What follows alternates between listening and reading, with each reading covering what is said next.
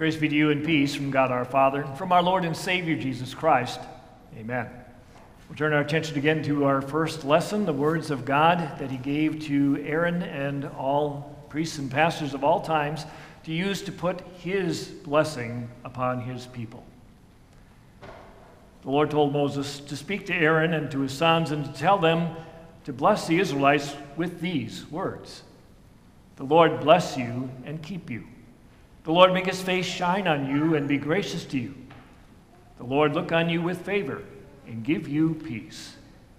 In this way, they will put my name on the Israelites, and I will bless them. We pray. Lord, may the words of my mouth and the meditation of our hearts be acceptable to you, our rock and our Redeemer. Amen. What does it mean to be blessed? Well, when someone sneezes, you say, bless you. What does that mean? If you have a German background, you might have said instead, Gesundheit. Loosely translated, simply means, may you have good health. So in that context, when someone sneezes and you say bless you or Gesundheit, you are asking that that sneeze wouldn't be a sign of illness, but God would grant them the blessing of good health.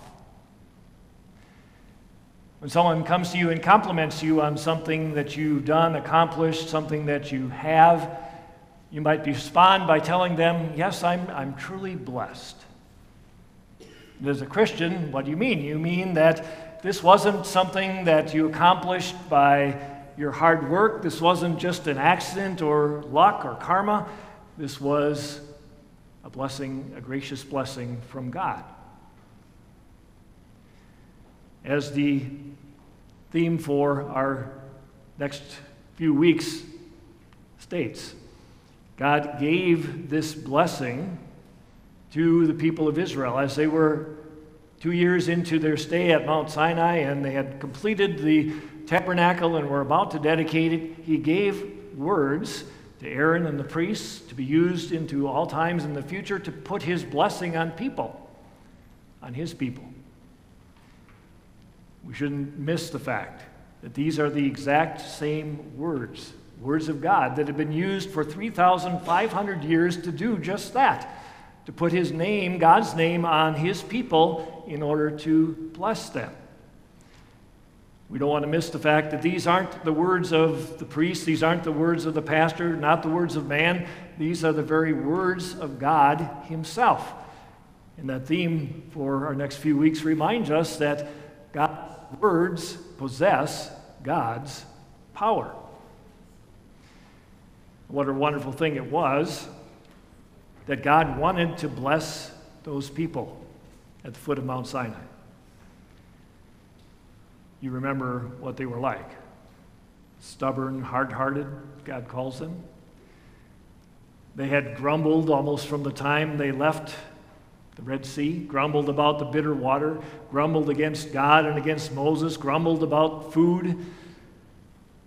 Just recently they had worshiped and made a golden calf as their God. How amazing, how wonderful that God still wants them to be blessed and gives them words, gives words to the priest to put his name on his people and to bless them. And what a blessing, what a wonderful thing it is that God still wants to bless you and me. Because we grumble and complain too.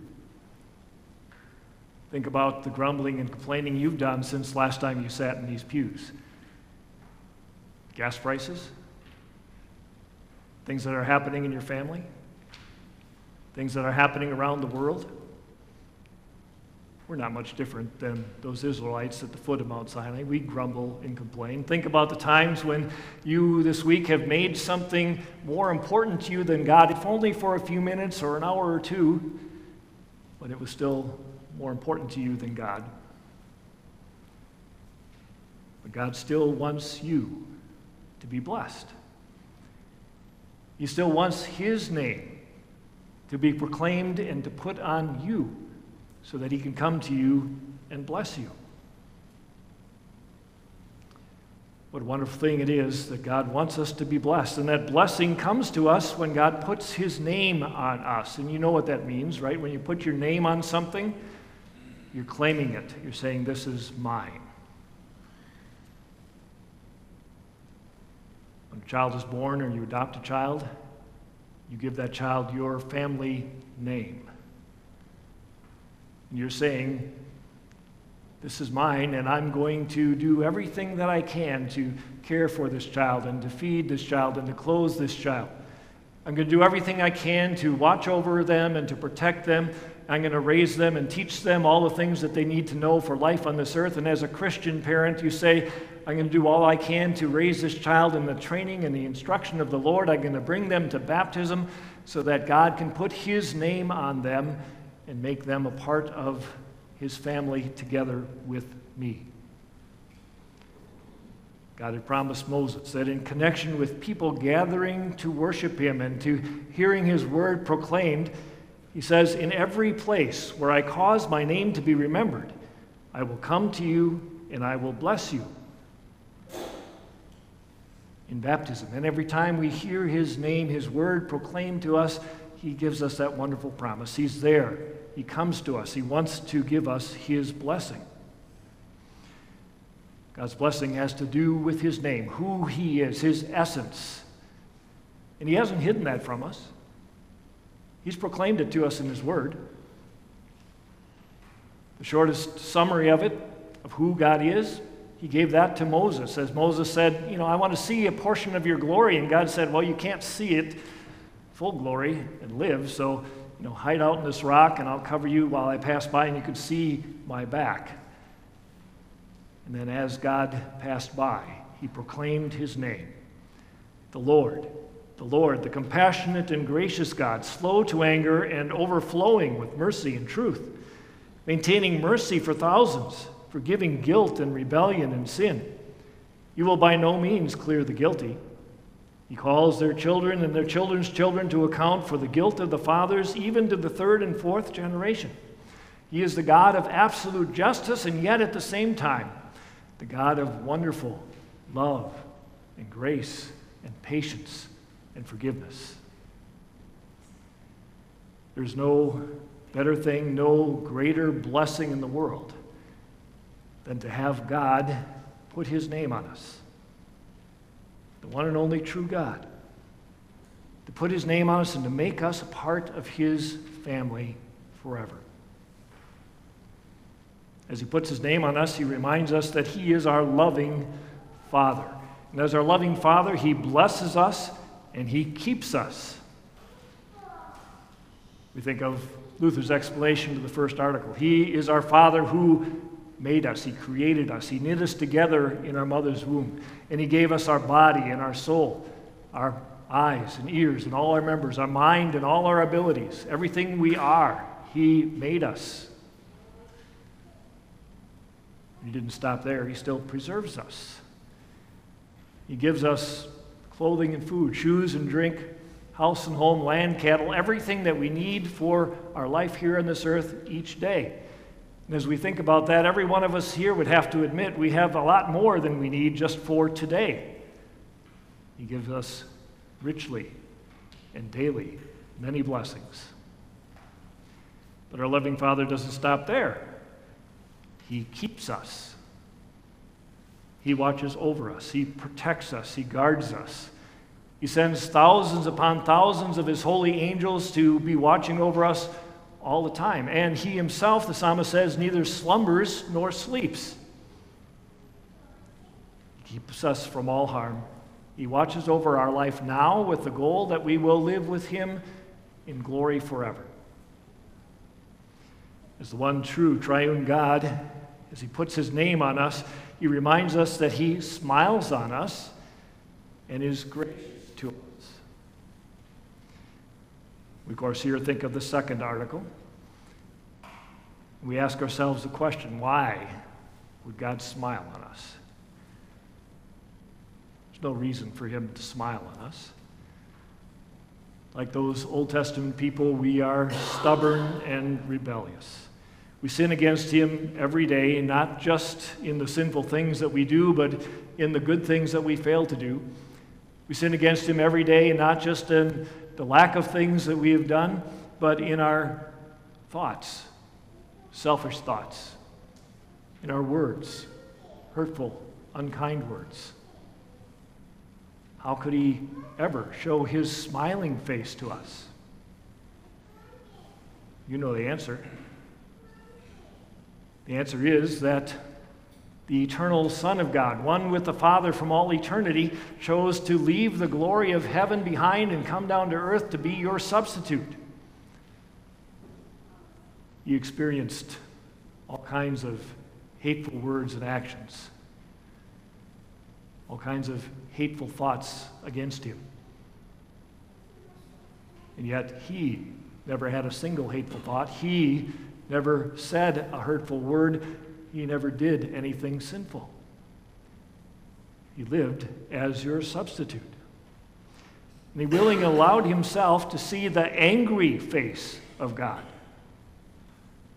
to be punished, not for anything that he had done, but for all the things that we have done that are sinful and all the things that we've failed to do that we should have done. He was punished in our place for all of them. It's because of Jesus, because of what he has done as our substitute, that God can smile at us and be gracious to us. As he puts his name on us, he reminds us that he turns his face toward us. He doesn't turn his back to us. He turns his face toward us. And he gives us peace. Because he turns his face toward us, because he doesn't turn his back on us, we have peace, a peace that surpasses all understanding, a peace that no one and nothing in this world can give us. Here, of course, we think of the third article. We think of the work of the Holy Spirit, third person of the Trinity. The Holy Spirit working through the powerful Word of God that proclaims good news to us. He works in our hearts to enable us to believe that God has turned his back on Jesus so that he never will turn his back on us. He assures us that whoever calls on the name of the Lord will be saved. Whoever comes to him will never be driven away.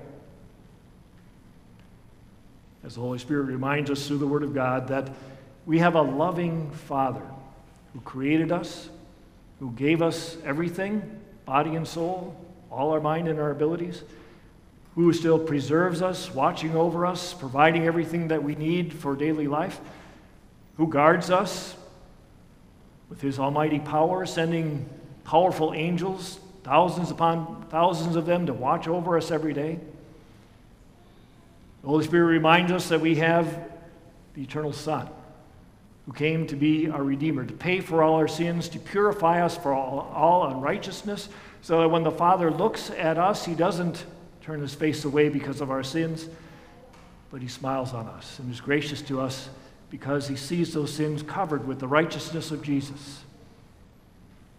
As the Holy Spirit shows us those things, we can't help but be filled with an indescribable peace that no one can take away. He says to us, I have redeemed you. I have called you by name. You are mine. I am your creator and preserver. I am your redeemer and your sanctifier. Because of that, we can join the Apostle Paul and say, I know the one in whom I have believed, and I am convinced that he is able to guard what I have entrusted to him until that day. Now, as we live our lives each day on this earth, it's easy for us to get caught up in the busyness of life. It's easy for us to get distracted from the truths of God's Word by our trials and our troubles and our temptations and the horrible things that are happening in the world around us. It's easy to forget whose we are. That the one and only true triune God has put his name on us, and he wants us to be blessed, not just today and tomorrow, to share blessings with his throughout all eternity. How important it is then for us to hear that as often as possible. at least once a week, to hear those very words of God, not the words of man, but the word that God gave, for the one who is called to speak them. God is speaking to you. The Lord bless you and keep you. The Lord make his face shine upon you and be gracious to you. The Lord look on you with favor and give you peace. For God's promises, in this way, I will put my name on my people and I will bless them. Amen. Please stand.